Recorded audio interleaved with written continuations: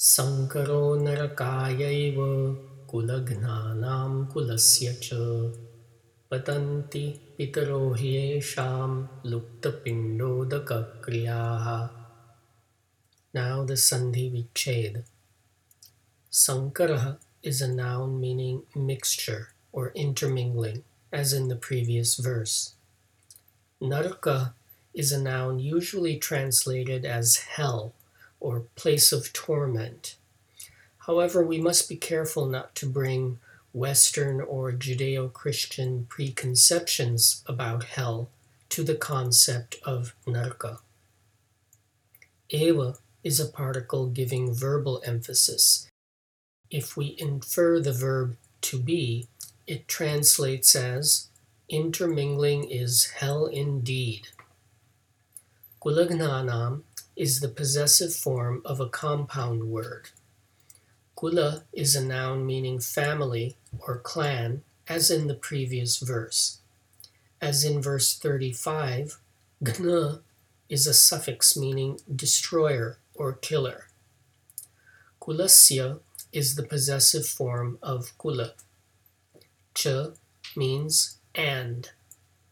Patanti is the plural third person present tense form of a verb meaning to fall down. In this verse, it is better translated as to be debased. Pitaraha is the plural form of a noun meaning father. In this context, it is best translated as forefathers or ancestors.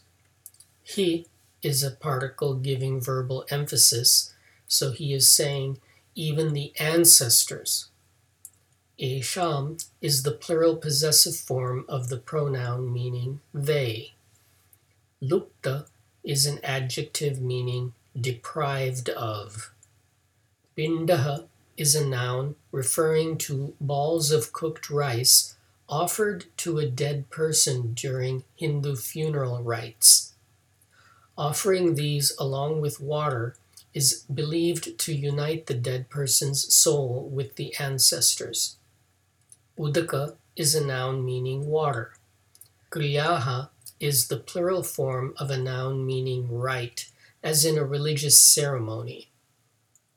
Reordering for English, we get the following anvaya.